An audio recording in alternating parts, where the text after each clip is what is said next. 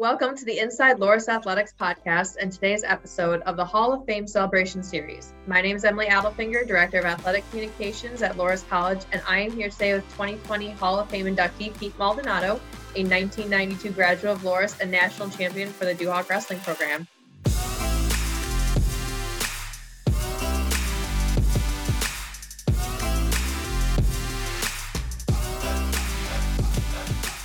So Pete, thank you so much for joining me today. And first off, let me congratulate you on your induction into the Hall of Fame. Thank you. Appreciate that. For sure. And so let's talk a little bit about your experience before coming to Loras. So you were an accomplished wrestler as a child in New York State. And so how did you get started in the sport and what drew you to love it? Well, it's kind of interesting. What got me started was I was walking home with a friend of mine, and we got jumped by a couple of guys that put knives to our necks and said they were going to beat us up. And I decided to get even. You don't jump me and not get my wrath. So I was this rambunctious 7th, 8th grader, and I went back. I could tell you I threw a brick and a bottle through their front window of their house. I was literally a 7th, 8th grader, and I was getting even. And this guy who was with me, he was the wrestler. And he goes, "Man, you got so much energy. You're fast, man. Why don't you come and join the wrestling team?"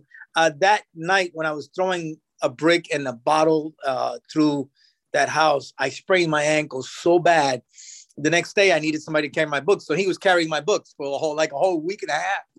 And that led to introduction of wrestling with him. His name was Herbert Armwood. He since has passed away, but he introduced me to wrestling. And the first wrestling match I didn't even understand what wrestling was all about, but the first match I had, I slammed the guy. The guy quit, so they gave me the spot. And my first year in wrestling, I went 10-0. My first 5 matches were 5 pins. I was a natural. I won the junior high freshman tournament. I was most valuable wrestler of the tournament. And it was just upscale from there. I love scrapping. I love being on the mat. I love tangling up with people. It became a neighborhood thing after that. And all my buddies started joining wrestling. I got plenty of my friends from the neighborhood that went on to do better things in their lives because we got involved with wrestling instead of throwing bricks through windows, which was what I was doing in that time. But God was good. I'm talking 1978 that happened. And I was just a rambunctious, teenager, not even a teenager, just doing things I shouldn't have been doing. And God led me somewhere that I did not realize. But that's how I got involved with wrestling. That's literally my story of the introduction to wrestling. Herbert Armwood walked me to a wrestling room, and I just fell in love with it from that moment on. That's such a unique take on, your first experience with a sport. I was not expecting that. So that's incredible. As you said, it was very raw and, that raw talent that you had. And clearly, you went on to continue to have more success. So it's evident, that something was there and it was the right path for you to take. Absolutely.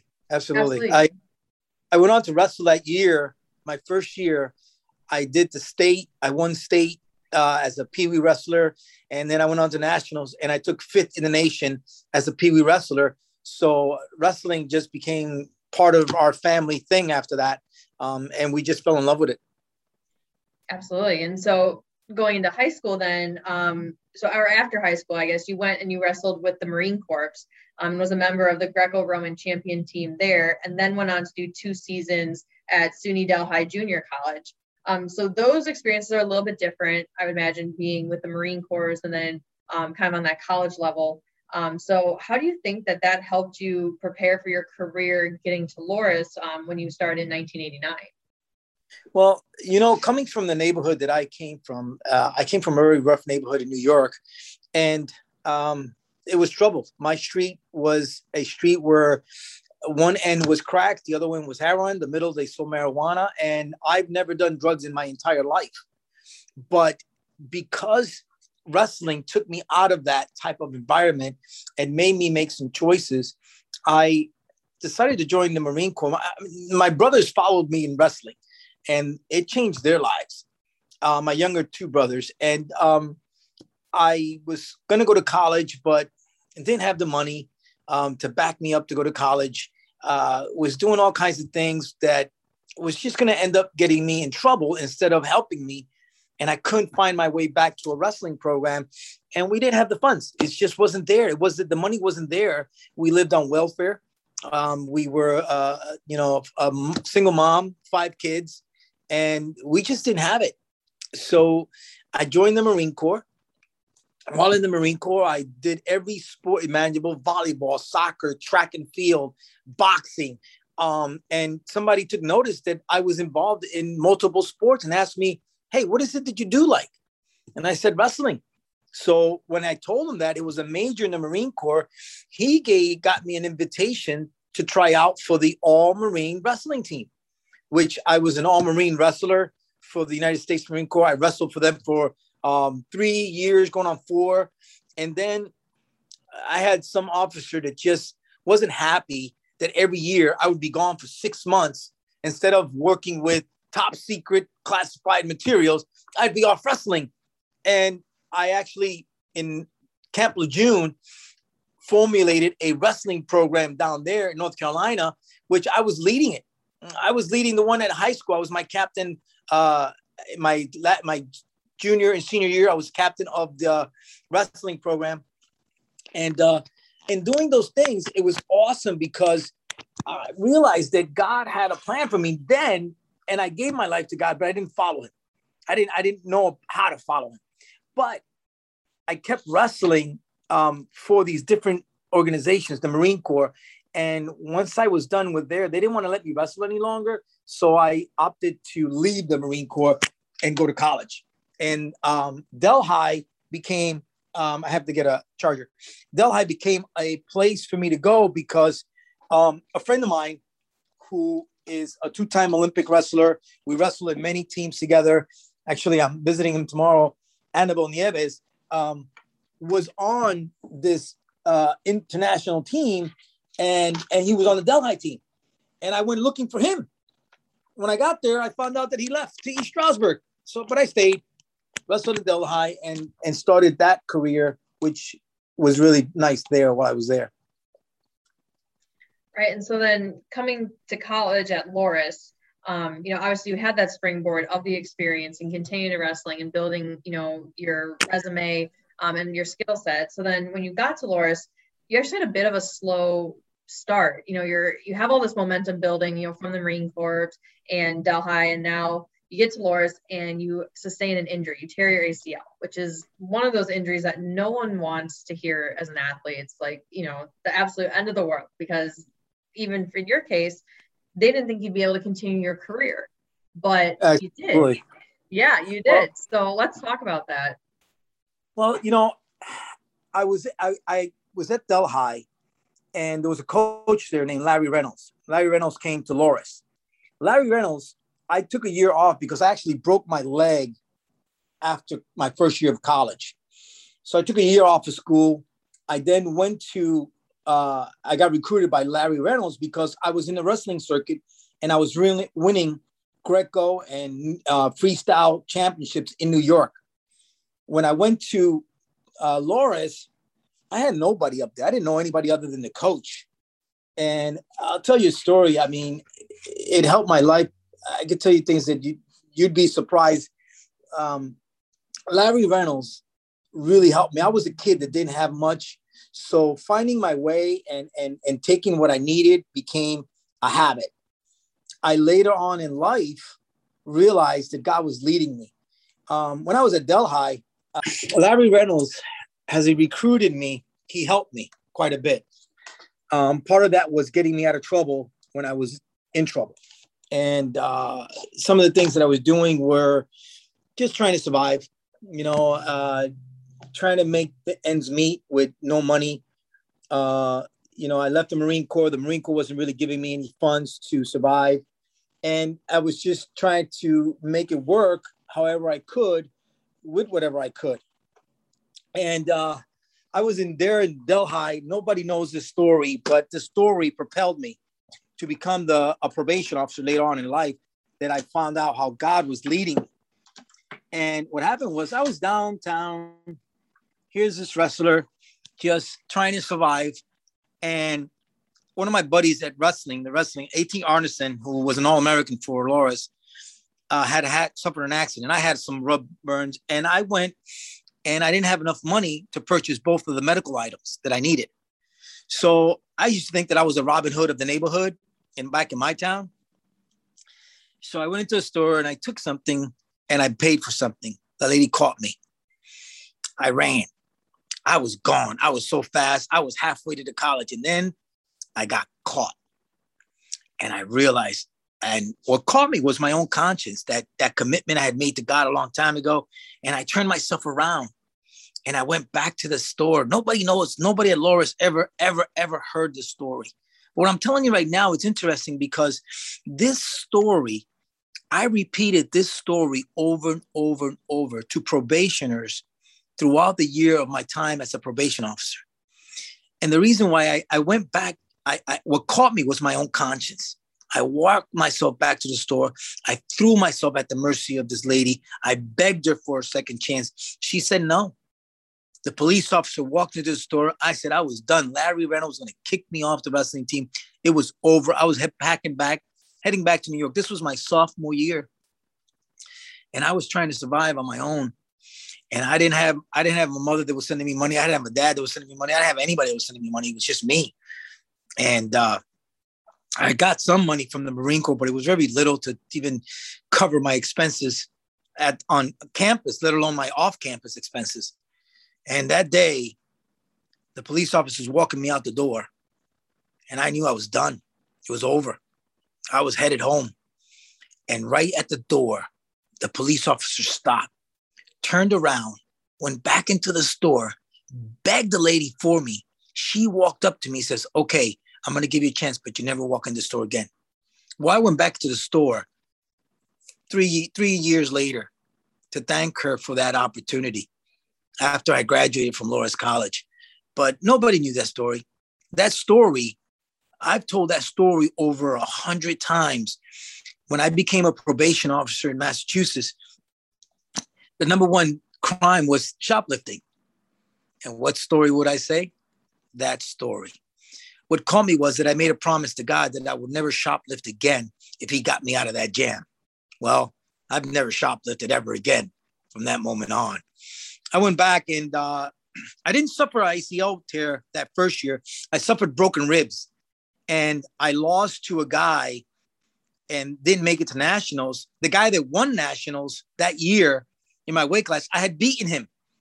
The following year in a practice, I tore my ACL. And yes, I was shocked. I was devastated. The doctor told me that I was done. It was over. And I remember walking out of that doctor's office, calling my younger brother and crying over the phone, telling him that wrestling was over. And I said, don't tell mom. I can't tell her that I need surgery. And he said, all right, I won't tell her. And I remember my life. I was like, so where do I go from here? I got to leave college. I can't wrestle. To me, everything was wrestling. Wrestling was who I was, my existence, my love, my passion. Everything was wrestling. And when they told me I needed an ACL replacement, I was devastated. The coach had left. We had a new coach.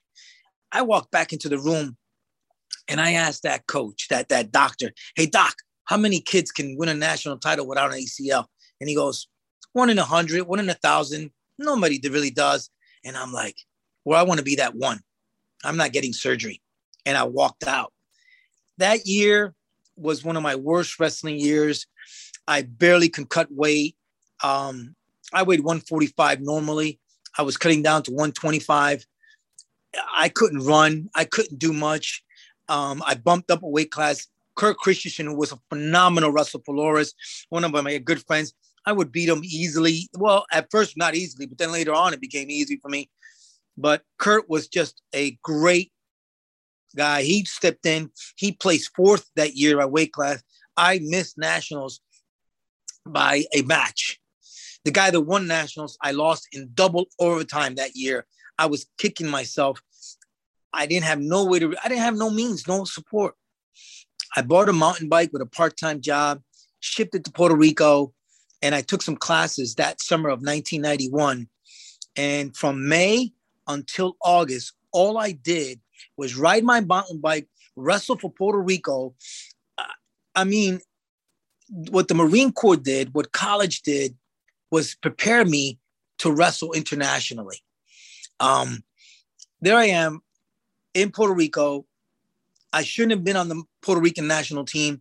They put me on the team. I shouldn't have been in Pan America in the Cuba Pan American Games. I'm in Cuba the summer of 1991, wondering how the heck did I get there? I took 5th and 6th, was wrestling against Dan Gable's kids. I saw Dan Gable out there. We used to go wrestle with them every year. And that was life-changing for me because I came back from Cuba. I was headed to a beach in Puerto Rico. I had a week left. And my best friend, Annabelle Nieves, who's the East Stroudsburg head wrestling coach, we're walking. And I just said to him, hey, I hope I'm an All-American this year. He stopped, turned around. He looked at me and he said, you're the next Division III national champ. And I just looked at him. I said, okay, sure, whatever. Let's just go to the beach. That's how the first time I heard becoming a national champ was that summer of 91. I came back and literally the therapy that I received from riding a mountain bike all over the island that summer was phenomenal. Now, it wasn't all easy. During that summer, my mother suffered an addiction to gambling. She ended up in a hospital, hospitalized.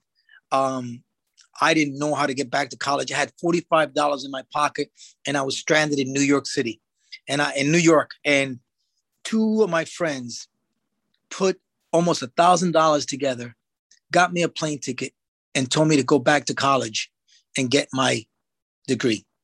And one of them was Wayne Leroy Jackson, who his brother was a gold medalist in the Olympics. And the other one was Luis Ortiz, who was a childhood friend. These guys got together and got me back to Loras for my senior year, or else I was stuck. I had $45. My mother was in a hospital in Puerto Rico. There was no way I was going to get it done. I don't have a father that's bankrolling me, sending me anywhere. It was just me. When I think back, those people that God put in my life, Wayne, Lewis, they helped me. They got me back to college. And there was a Mrs. Clark. Mrs. Clark must have passed away by then. Mr. Clark, he was a professor at Loras. Mrs. Clark, when I got back to Loras, she hired me. She would pay me $200 and $300 to cut her lawn. She would send it to the college on my behalf to pay my school bill.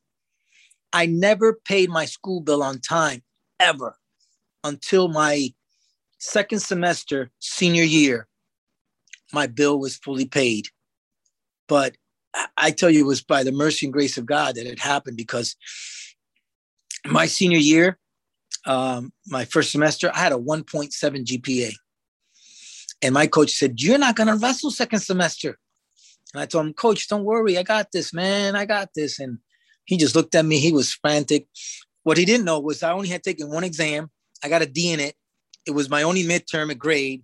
So he was freaking out, which I wasn't. I was like, listen, I got this. I haven't taken it. I knew I hadn't taken exams anywhere else. So I ended up that semester with a 3 something GPA. I graduated, I think, with a 2.6, 2.7. My master's GPA is a 3.8 right now, but you go figure, God has a plan. He's going to get it done with you. Absolutely. And, as you said, there is a plan, and yours kind of took a few different paths, but obviously it got to that point where you really knew where you were supposed to be and, what you were supposed to be doing. And so, as you kind of said, in that 1992 season, your senior year, that was the year that you were the Division III national champion. So it was the 6th national champion in program history, but the first when the school was Division III. There had been NAIA champions before, but you were the first Division III at 126 pounds. And so that year, you also had a 33-3 record, if I'm not mistaken. So coming back from everything that you had come through and the work that it took to get there, what was that senior season and that national championship experience like? I mean, because as you said, this is something you had worked for, and wrestling is such a large part of, you know, who you are. And so what did that season mean to you to have it all come together? Well, I got to tell you, I got pictures of those guys: Leo Costello, Matt Broderick, Tim Toynton, Steve Strapp, I mean, Rippinger, Kirk Christensen. They are the team. That team, we wrestled, we practiced, we used to go banging hard in the room, and it was a bunch of guys that pushed you, and they were tired of me because I came back with this attitude. Hey, you guys, by the way, you're talking to the next Division III national champ. And they looked at me like, shut up. And I was like, I would walk in the locker room. Okay, guys, guess what? And they'd say, what? National champ just walked into the locker room. And I had this, I got to tell you, my wife still tells me, oh man, that's never going to leave you. I have this arrogant chip on my shoulder. I'm going to make it. I told the athletic director, I don't remember who the athletic director was that year, but I remember he saw me in the field house, and I used to work at the field house, and he says, hey, Maldonado, right? I said, yeah. He goes, you're going to make it to nationals? You're going to, be an All-American? I says, no, I'm going to win nationals this year.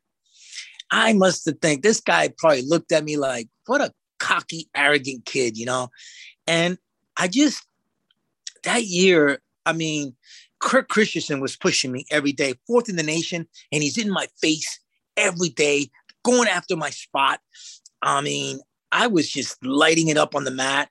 My losses were to Division I wrestlers. I wrestled Terry Brands. I wrestled another guy from what college was that? I think it was Drake. Marquette University, was it? That's right, Marquette University. And I don't remember the last one, but I remember it was some tough wrestling that I was doing, and with D1 guys, and those were my only losses. But I got to tell you, Leo Costello was an All-American. Kirk Christensen was an All-American. We had guys that were in that room that were tough. They were in your face. And I learned later in life that All-Americans make All-American. Kirk Christensen pushed me to be an All-American. Leo Costello was one of the first that greeted me when I got off the mat at Nationals. I remember I had this attitude. I was in Nationals. I was losing. I had the match on tape. I was down 2-5. I'm wrestling Tyrone Fambro, 3-time All-American. Tyrone was coming at me with everything he had. And I said, you know what? I'm losing, but I'm going to win this match. I said that in the middle. And I remember this like it was yesterday because Tyrone was relentless. I looked at that match over and over. I said, I should have lost this match. I ended up winning 8-5. When I got off that mat, Leo Costello hugged me. My brothers hugged me. They were the only two there for my family and coach. And I just knew. I ended up with 9 stitches that at the conference, I got 5 from Tyrone. At Nationals, I got 4 more from Tyrone in my eye. And I walked out of there just knowing that everything I said I was going to do, I did that year, and I left it on the mat. It propelled me. I did so much after that with wrestling. Nobody really knows, but it was just, again, nobody knows my background. Nobody knew. I didn't tell these stories because one, I've never been like that to tell these private stories. I just let them be part of my history, and it's just private. It's mine. The shoplifting, the throwing bricks and bottles full of urine through a glass and doing that kind of stuff as a kid, I was kind of ashamed of it. And so I didn't really tell people. And I kept it to myself because here I am, served in the Marine Corps, did this, did that. And I'm shoplifting to try to help somebody. My mindset was not always, I still thought that I was the Robin Hood of the neighborhood. I had to help everybody. And if shoplifting was one of them, I did it. But that senior year, it changed my life. I didn't know I was going to graduate from Loras. To tell you the truth, if you would have asked me, my sophomore year was when I was sitting on a fire escape over there by one of the dorms, and I was down looking at the field and seeing those college graduates. And I says, man, I want a diploma. I need a diploma. I'm not going to go anywhere if I don't get a diploma. And so I started working for the diploma, even though I was still wrestling. And I wanted to graduate. My GPA was horrendous. I didn't even know what GPA was. I was going to college. What the heck is a GPA? I'm a kid. GPA, who cares? You know, it's like, I just want to wrestle. But that senior year, I went off after that to wrestle for Puerto Rico internationally. It changed my life at Loras. If you would ask anybody at Loras, I was the Puerto Rican that was running all over campus all the time. I never walked. I always ran. And then I got a motorcycle. So then I was always everywhere with my motorcycle. Intense, high strung, high energy. So that was my life. You know, that was just who I was. But that senior year, I remember when I won nationals and I came home, I rode one of the highest points of Loras, and I just looked at the sky and I said, I'm a national champ. It dictated a lot of what's happened in my life afterwards. It really shot me up to do things that I probably would have normally not done. But I knew I could do it because those guys that won nationals in 89 and 90 and in 91, I beat them. I beat those guys. I'm like, I should have been a 3-time All-American. We probably would never had this conversation. But, you know, I went on to wrestle for Puerto Rico. I was their national champ for a couple of years. I qualified for the Pan American Olympic trials. I placed 4th. I qualified our weight class for Puerto Rico. They could have sent me to the Barcelona Olympics, but because I was born in the United States, because they did not see an investment in me, they would not send me to Barcelona. I didn't find that out till years later. I was ranked 19th in the world for wrestling that year. But Puerto Rico frowned upon wrestlers that were born over here and went over there and dethroned their Puerto Rican champions. It wasn't my fault. I was just born in the United States and had what you could say, a privileged opportunity to wrestle with better wrestlers. When in Puerto Rico, it's like going to a high school where there's 600 students. And out of those 600 students, 30 of them wrestle.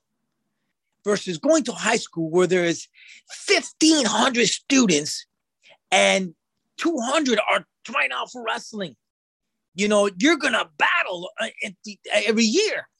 It's that thing. Puerto Rico is a small country. The United States had this huge venue.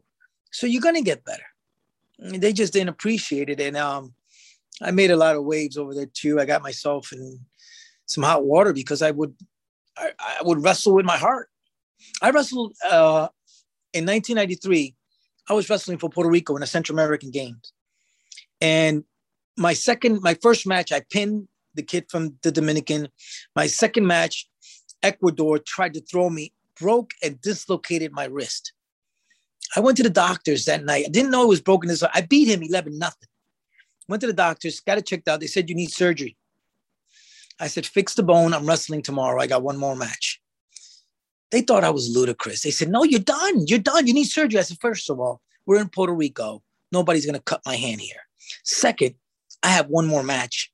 When I'm done, then you can tell me what you think you want to do. Again, I had this chip on my shoulder that nobody could knock off. I come from nothing. And to where I'm at now in my life, to see where I came from, I went on to wrestle that next match. I forced them to pop the bone back in place, tape my arm up. I'm losing 6-0. I win 11-6. And I made it into the finals. At that point, they casted me. I was done. I won a silver medal for Puerto Rico. I went on to still wrestle for Puerto Rico for a few more years. But in 1996, I was going to try out for the next Olympics, the Atlanta. And I prayed this prayer. I said, God, if you want me to keep wrestling, you need to show me. If you want me to stop, you need to show me that too. That day, I was in Wisconsin visiting my mom, running. I ran 10 miles that day, 9.9 tenths of a mile to make it 10. I said, that's a sign. I'm this old and I still got it. I'm wrestling hard. I'm running hard. I can run 10 miles on the drop of a dime. I can do anything. So my attitude, I was going to wrestle. That night, I was sitting down, taking a Bible study that I didn't want. And I get a phone call from a head coach telling me that he quit and he wanted me to be the head coach at Western New England University now. And I was like, what? I always told myself the day I became a coach was the day I would quit wrestling for myself. That's how I left wrestling for myself. But I think I had accomplished everything I needed to. Everything that at least I was supposed to do, I accomplished it. I didn't make it to the Olympics that 96, but I was okay with it. I actually went and watched, but I was okay with that because I became an accomplished wrestling coach, and my first year as a head wrestling coach, I was national rookie coach of NCAA Division III. I had two All-American, two national qualifiers, two All-Americans, academic All-Americans underneath me. I pushed kids not only to do better, not only to look for a degree, but I pushed them to do the best they could on the wrestling mat. And I felt that at that point, I reached the dream job. I was a probation officer, a head wrestling coach. Probation was paying the bills. Head wrestling coach was my dream. I was living the dream. That's where I was at. So I know that's where God led me until I am where I am now. So how was the adjustment, from being a wrestler to now being a wrestling coach? Because, obviously you can still kind of get on the mat, when you're coaching and if you're drilling and whatever, but, it's a different mindset. Like you're not actually in it now. Like now you're kind of turning over the reins and everything that you've instilled in your wrestler, it's kind of out of your control, and so it sounds like as someone who kind of likes to be in control of those situations, being on the action, how is that different, from being a wrestler to now being a coach? I got to tell you, it was exhilarating. When I was an assistant coach at Loras College, I don't know that you guys know that either, but I became an assistant grad student. And while I was there, I was in Stevens Point, and I'm asking God, and I used to have these weird conversations with God. I'm asking God, if you want me to be a coach, you need to show me. And there was 3 kids from Trinity College, and I started coaching them. They were Mexican, and I started coaching them in Spanish. They each won their next match. One of them came up to me and says, my coach doesn't know anything. Could you keep coaching me? I was like, I'm supposed to be a coach. That was my answer. So when I got the call to be a head coach of this college, it was like exhilarating. It was like the best thing since sliced bread to me. I was in a corner, and if you ever watch me coaching, you think that I was wrestling the match myself. I'm on the edge of my chair. I am yelling like those guys can hear everything I say. I'm just revving it up. I'm in your face coach telling you, hey, this is what you got to do. This, and I'm fast. And there was a kid, Jesse Morrison. He shouldn't have been an All-American according to the statistics. He was second in the conference. Nobody should have made All-American. Jesse Morrison came up to me. He goes, Coach, you think I can make it? I says, you're in nationals, right? He goes, yeah, you'll be an All-American. And he looked at me like, are you serious? I studied every wrestler that he was going to wrestle. That was my tactic. It wasn't just, I knew what my kid was about. I knew how good he was. I needed to know who he was going to wrestle. So I would go through the mats. I would look at the charts. I would read everything. I would make sure I knew the next opponent and what his favorite move was. And I would do the circuit. I would talk to the coaches. Hey, we're going to wrestle this kid. What's he like? And I got every skinny on every kid that my wrestlers were going to wrestle. So the transition, it was like going from a pair of Reeboks to a pair of Adidas. It's like, it just right in. And it was exciting. Hold on, I was getting caught. It was exciting. To me, it was like normal. It was like from riding a bike to riding a motorcycle. It's just a smooth transition because somewhere inside of me, I knew that I was meant to be a coach. And so the transition went easy. I loved every minute. My first year, I actually, Coach Jesse Castro was a coach at some other college, and he handed me a team, which I took to the Ukraine. And I was the USA NCAA Division III wrestling coach. I got a huge picture. I'll just send you that, of being the USA coach for that team. It was great.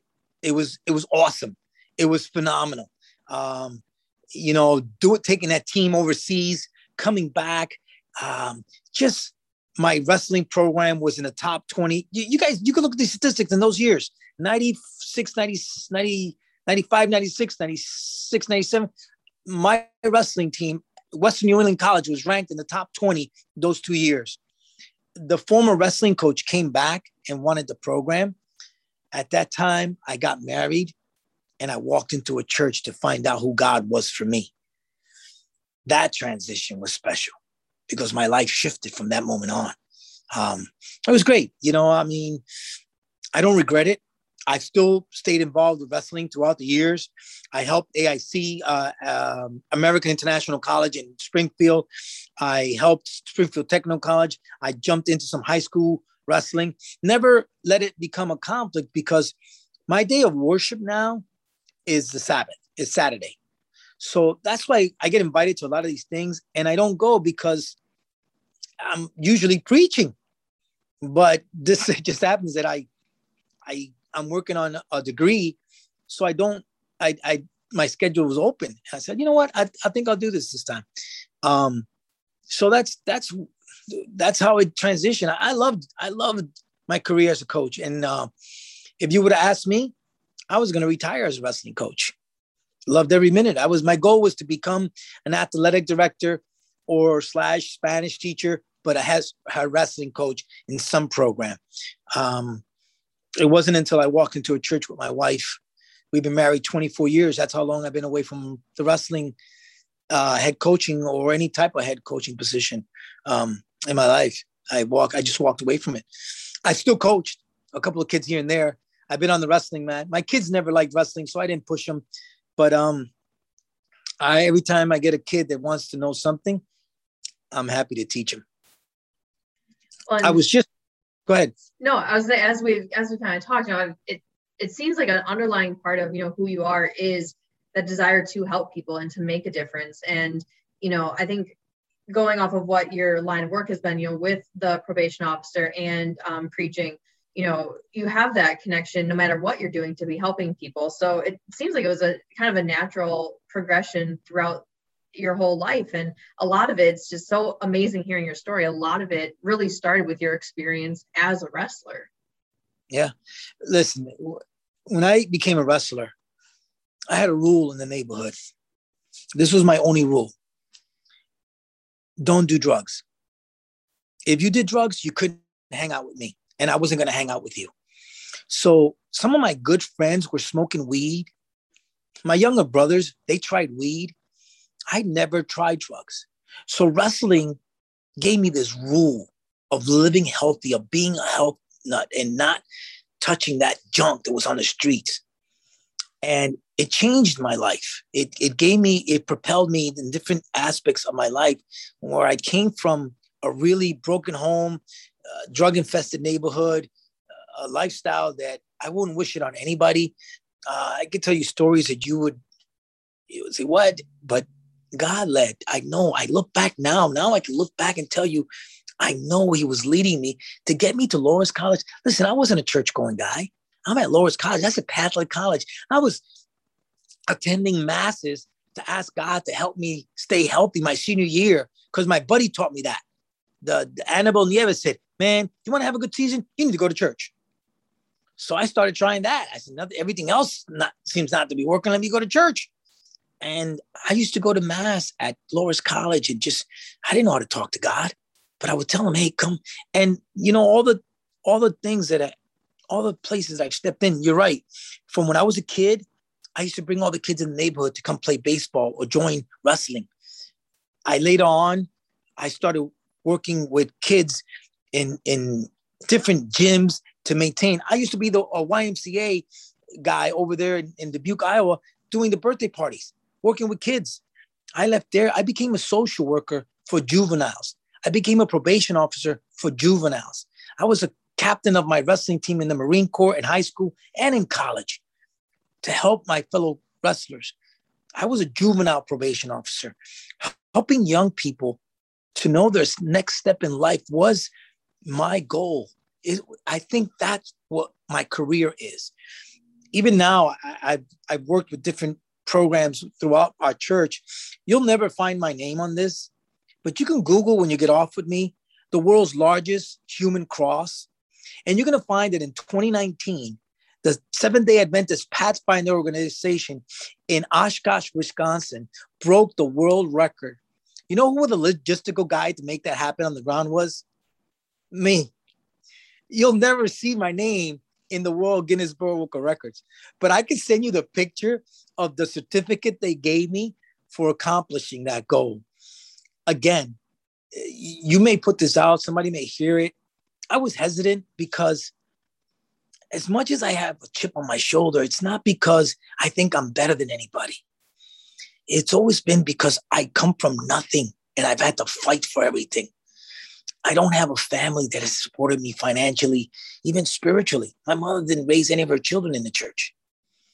And, you know, and I look back now and I thank God, the wife that I have, the kids that I have, I'm a granddad. And, you know, this is a nice privilege. This is an honor I used to dream of being inducted into the Wrestling Hall of Fame for how many wins I was going to have as a wrestling coach.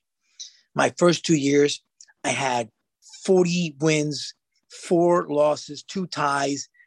I was just on a rampage. I said, man, in 10 years, I'll have close to 300 wins. They got to induct me into the Hall of Fame then. So I had goals. Now I don't look at that. I look at, you know what? I want to see how many people I can get to know Jesus Christ. I want that. I want that Hall of Fame, to get people into that wall where God is their leader. Yeah, you said it right. My career has always been to help people. When they told me about being a social worker, I was on the mountains of Puerto Rico driving a bunch of wrestlers to the next meet. And they told me about being a social worker and helping kids. And I just said, what? That's a job? I want to do that job. You know what my degree was? Spanish and sports management. I had no business being a social worker. I had no business being a probation officer. But because I took Spanish at Loras College, Dr. Kritzman talked me into taking Spanish as a double major. It propelled me in all these jobs that I became a social worker, a probation officer, a case manager. Everything I've done has been to help young people become better in their future. I don't regret it for 1 minute. I don't regret it. Walking away from wrestling, I don't regret it because God led me. If I told you what I was planning on doing the day that I was losing my wrestling job, listen, I had a plan. The guy that was taking the job, I said, how can I kill this guy and get away with it? That was in my head. And God did not let it happen. My wife and I got married. I walked into a church. I called him back just to apologize because I learned if you think it, you've done it. So I called him up to say, I'm sorry. I even thought about it, but he never wanted to hear my apology. But I was okay with God. You know, I was like, God changes your lives. And I know that now.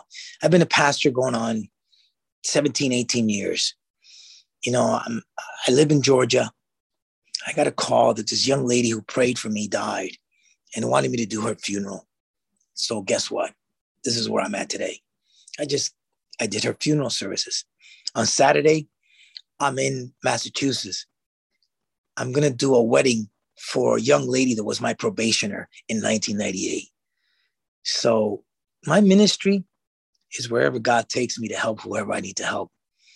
And it's just nice to look back and say, hey, thank you, Lord. You know, you've been guiding me all this time. Loras played a big part of my life. It grounded me to get the degree. It focused me to be a national champ, and it supported me. So I do thank Loras because it played an important key in my life to direct me in the right direction. So it's always good fond memories that I think of Loras College. Absolutely. And as you said, I did not know a lot of this about you. I know we've talked briefly before, but obviously I've never been able to get this in depth about your story, and hearing it is absolutely incredible as to where you came from, what you accomplished. and how you're continuing to have an impact on so many different people in a completely diverse walks of life, across all different things, and across sports and just general life and in the community. And so, on behalf of all of us with the athletic department in the Hall of Fame, congratulations. It's an honor that you've definitely deserved. And we're excited to celebrate with you in person coming up in October. It's going to be exciting. It's exciting. I'm excited to be up there. Absolutely. And we're excited to have everyone back, both the classes of 2020 and 21 back celebrating together. And so that induction ceremony will be on Friday, October 1st at the Grand River Center. And there'll be more celebration happening at the halftime of the football game on October 12th. So we are very excited, as I said, to have everyone there in person. And anyone listening can follow along for all things Loras Athletics online at duhawks.com, or on social media by searching Loras College Athletics on Facebook or Loras Athletics on Twitter and Instagram. So, Pete, give me one more Go Duhawks. Go Duhawks. Go Duhawks.